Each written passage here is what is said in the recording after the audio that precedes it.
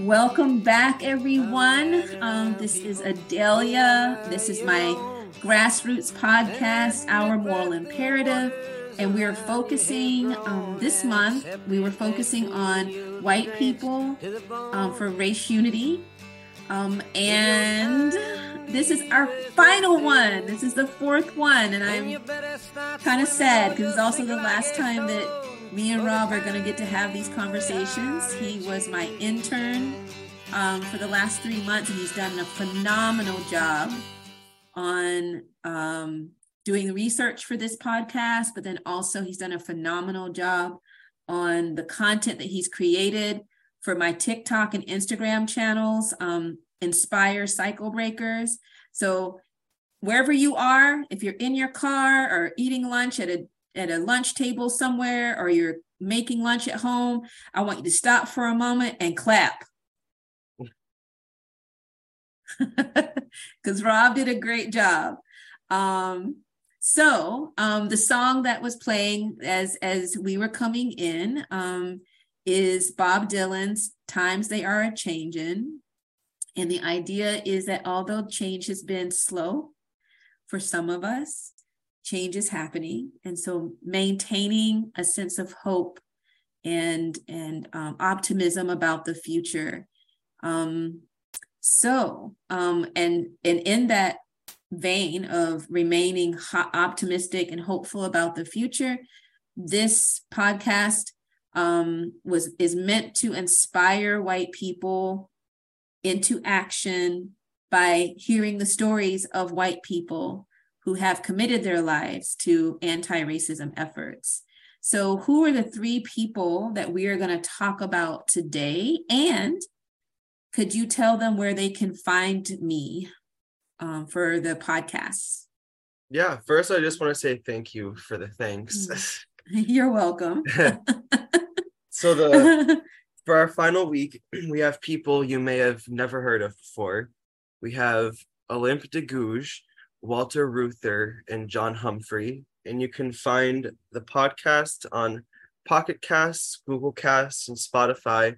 And the information that we're talking about is going to be on TikTok and Instagram. Yes, thank you so much. And so let's just jump right in, because this was the one I think we were both really excited about, because I'd never heard of any of these people. And I'm interested to find out kind of what Robert found out about them and the work that these folks did around race unity. So let's start with the first one. Who do you want to start with, Rob? So our first one is Olympe de Gouges, who was born as Mary Gouges. She was a French playwright in the 1700s, best known for her Declaration of Rights of Women and of the Female Citizen and other writings on women's rights and abolitionism. And she has this play that it was like her best known play. It was about anti-slavery. It was called Zamor and Mirza. And it was about 2 escaped slaves who fled to a desert island after one of them has killed the plantation's foreman. And it's a very interesting play. And also, she had also made plays and pamphlets spanning a wide variety of issues, such as divorce and marriage, children's rights, unemployment, and social security. She challenged the male authority and advocated for equal rights of women. That was her main thing, though. So her main thing was like feminism and women's rights, but she also touched on everything. She was one of France's earliest public opponents of slavery. Wow, I did not know this woman. Yes. At all. And it sounds like she did amazing activism, amazing work around these social justice issues. I wonder about the play, if that play has ever been kind of done in a more like in our current climate. It would be interesting to see that play.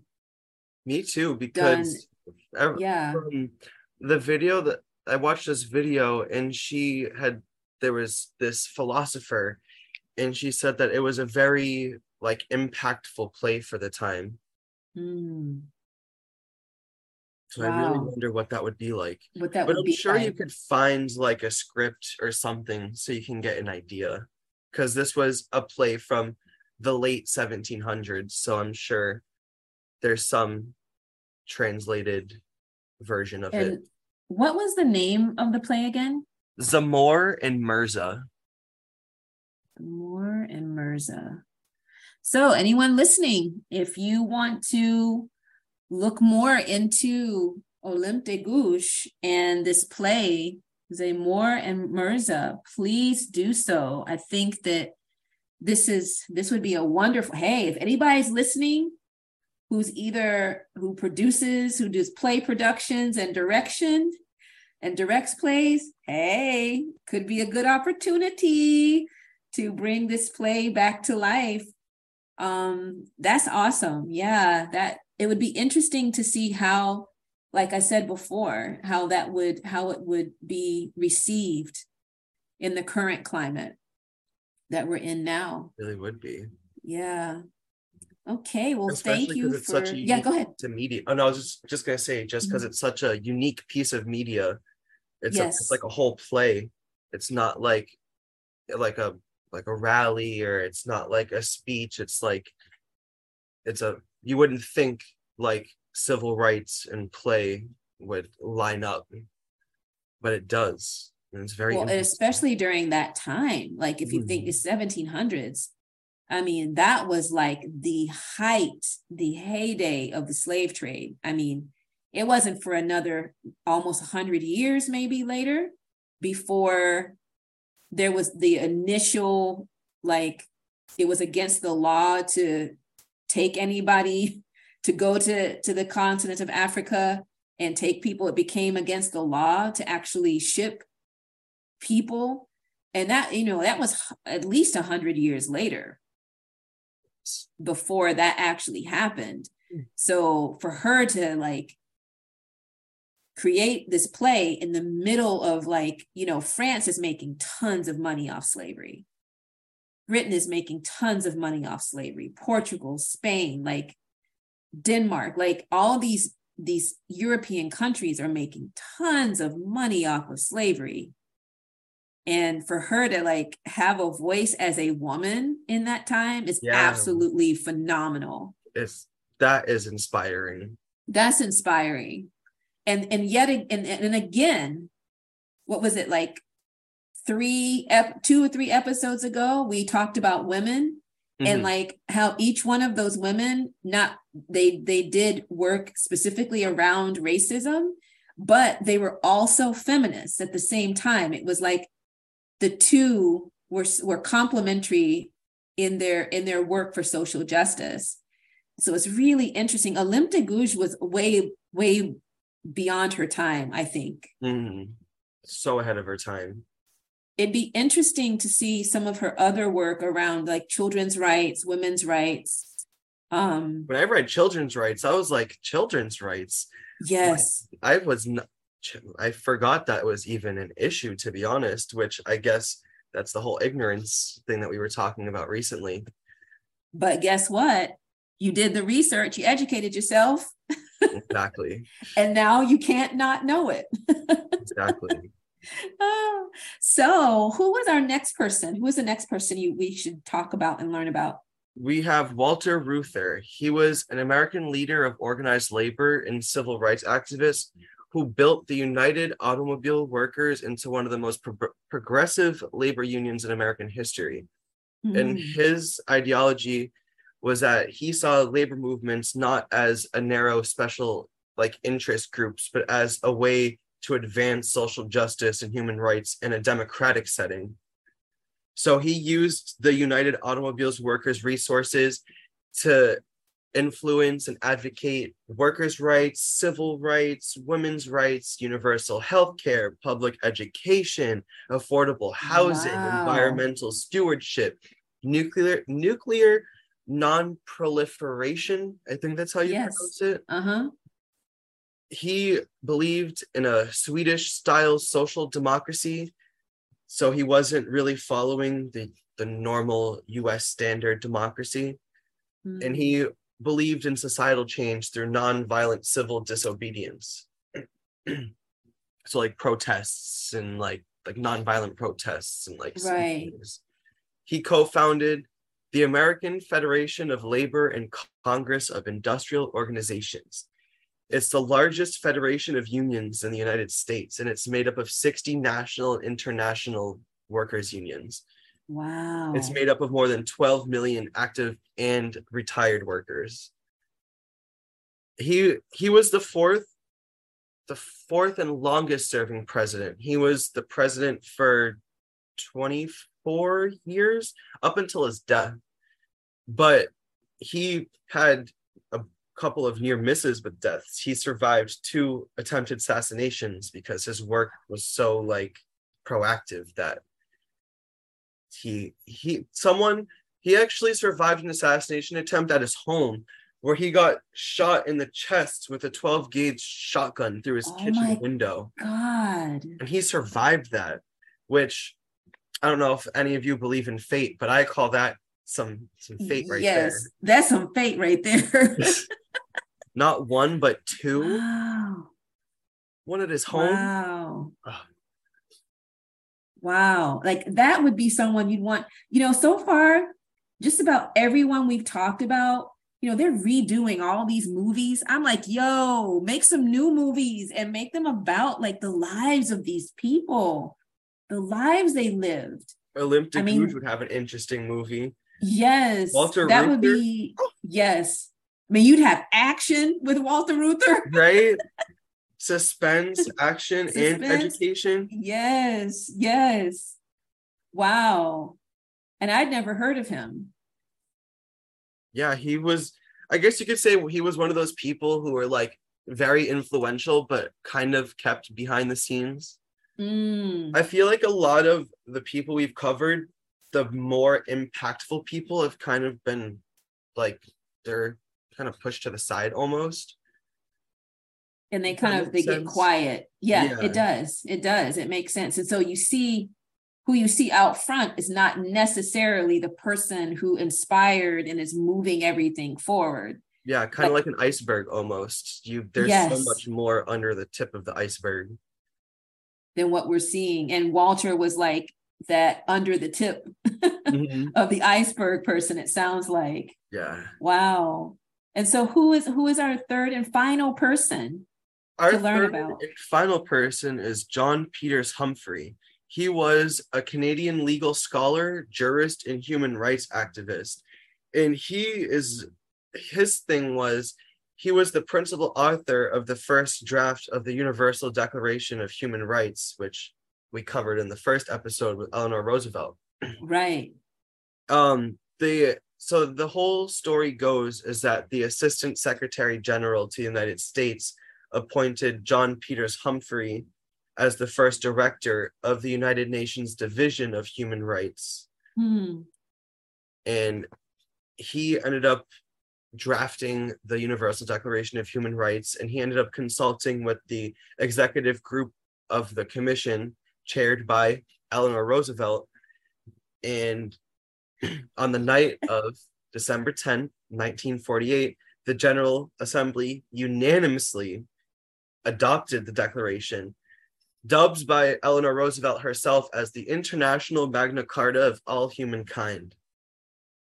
Wow. He remains. So he was a contemporary. I didn't know that. Sorry, go ahead. No, it's okay. He remains with United Nations for over 20 years, and during this period, he oversaw the implementation of 67 international conventions and constitutions of dozens of countries. And he worked in areas such as freedom of the press, status of women, and racial discrimination. That's a lot. And the impact he had on people's lives, just, wow. Because even to this day, that human rights, that laid the foundation for so many of the injustices that can happen in the world now, people being held accountable, has been based on that human rights document this something than word, but that's being, it has to be enforced, has to be upheld by some body of people. And in the United Nations to this day still uses that as kind of like its litmus, as its way to address these social injustices and these wrongs that people do all over the world. And the fact that he oversaw the implementation of conventions and constitutions internationally. Yes. Like, he left a permanent staple on those topics such as freedom of press and status of women and racial discrimination, that you can't take away a constitution or an international convention that's been adopted. So he definitely left his mark permanently on the lives of generations of people. So many generations. Yes. Yeah. And I think once again, as we are nearing the end of this final episode, for me, the takeaway is just ordinary people doing extraordinary things.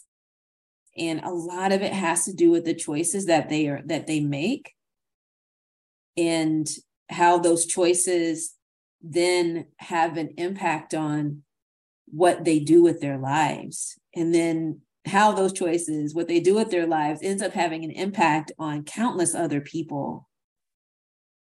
What was the takeaway for you as we wrap up this 4 weeks? For me, I guess you could say that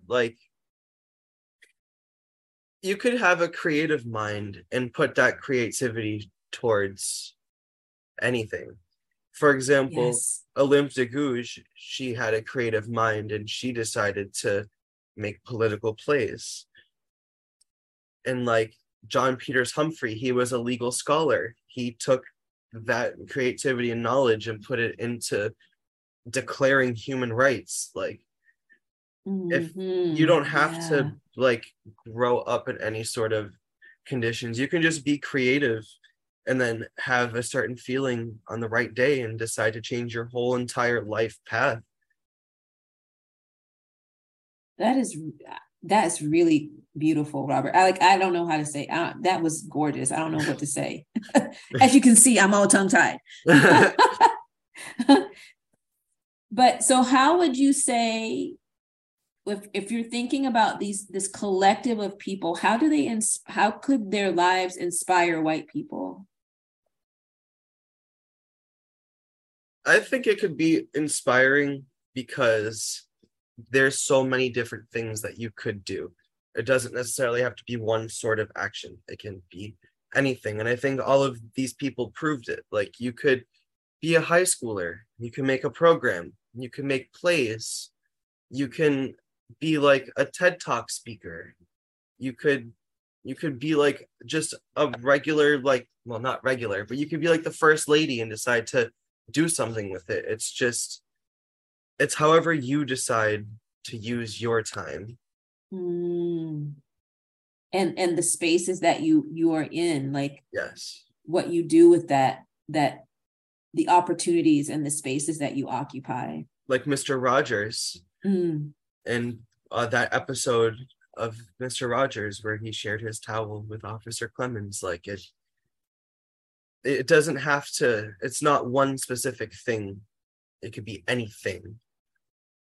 Yeah. And I think what you're speaking to as well is what I like to call micro actions. So you have macro actions, which are the things that Peyton Klein and Heather Booth and Miles Horton and all these people, John Humphrey, they had these Olympe de Gouges, these macro actions that are quite big and can be very visible, and they noticeably have impact on people's lives. If we wanted to put this play on, we could, type of thing, right? They've left something either behind or they're doing something now that like actively engages people in change. But then we also have those micro actions, those small actions, like what you just said with Fred Rogers. I mean, he's simply a white man and a black man putting their feet inside of a kiddie pool during a hot summer on a children's TV show, Mr. Rogers' Neighborhood, had an impact.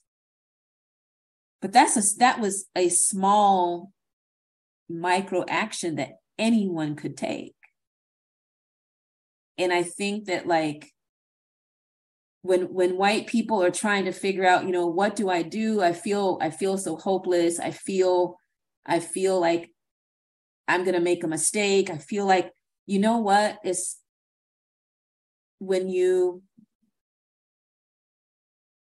I don't think that Mr. Rogers thought it was a mistake that he shared a towel and he put his feet into a kiddie pool with somebody who was Black.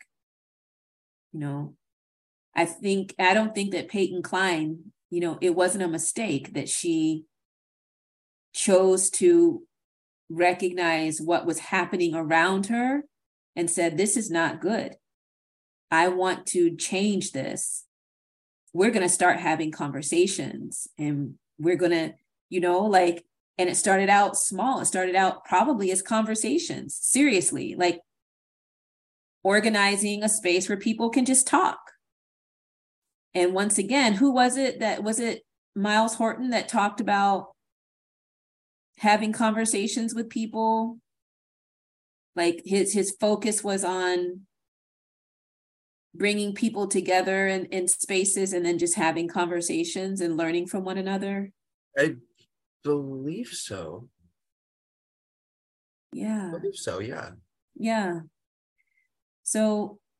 Oh, yeah, because he grew up in West Tennessee. Yeah. So, that's kind of my takeaway from this is any action that's done thoughtfully with clarity of purpose that is trying to address something that is an issue of social justice. I think if it's done with the right intention and with the openness of heart and with an understanding of how you might be showing up as a white person in a space, like if you understand how you're showing up in a space as a white person, not to take over the conversation. Like that if you're feeling uncomfortable because, Black people or brown people are expressing their feelings or their frustrations, and you're feeling uncomfortable with that, you get to ask yourself, why am I feeling uncomfortable with that? And what do I need to change about the way I'm approaching them sharing their lives? Why am I feeling defensive? Why do I feel the need to like speak up for myself when, really, and once again, I think like this is what makes it sometimes so difficult, this work for white people, is we just don't know what we don't know, right? Like you don't know until you're in a space and you think, you got this all down, you got Black friends, you all about going to the protests, everything's copacetic. And then you find yourself in a space where someone says something that challenges your understanding as a white person. And that can be really hard because then that requires you to look inside yourself and say, okay, I do have things I can still learn. There's things I can still change. And I feel like for these people to have had the impact that they've had on people's lives, I can only imagine they had to be in that space all the time. Being able to change behavior and just see how they're showing up in a space as a white person. Yeah. So this was it. This is the last conversation. It was great getting a chance to talk with you. What's it been like for you? I enjoyed talking and doing the research. I learned a lot. And like I have been saying, I love learning new things and I love knowledge. And I really appreciate these conversations. And I'm going to carry the knowledge that I learned for the rest of my life. Yeah, thank you. And I am going to carry the knowledge that you, like the things you found out, these are things that are going to stay with me for the rest of my life. And will help me to understand people better. Yeah. Well, you want to take us out, Rob? You want to kind of do our closing, tell people where they can find the podcast and where they can find the content in social media? Yeah, sure. So the podcast is on Pocket Casts, Google Casts, and Spotify. And the people we learned about will be on Instagram and TikTok. Yes, and the TikTok and Instagram channels are called Inspire Cycle Breakers. So if you do that search, you'll find them. And so once again, we're going to wrap this up. This is our final episode. My name is Adelia. And this is my intern Rob, and this is it. If you want to learn more about my course, Our Moral Imperative, A Revolutionary Change in White America, I encourage you to go visit my website, and it's Our, O-U-R, Moral, MORAL.com, OurMoral.com, all one word. You can look at the 7-week course I offer for white people who are wanting to really do a deep dive and do some hopefully lifelong transformation and changes so that they can show up in these anti-racism spaces and do a great job of being a cycle breaker. So thank you all very much for listening. We wish you well. And when I do another podcast in the future, hopefully you'll listen to that one too. Thank you all.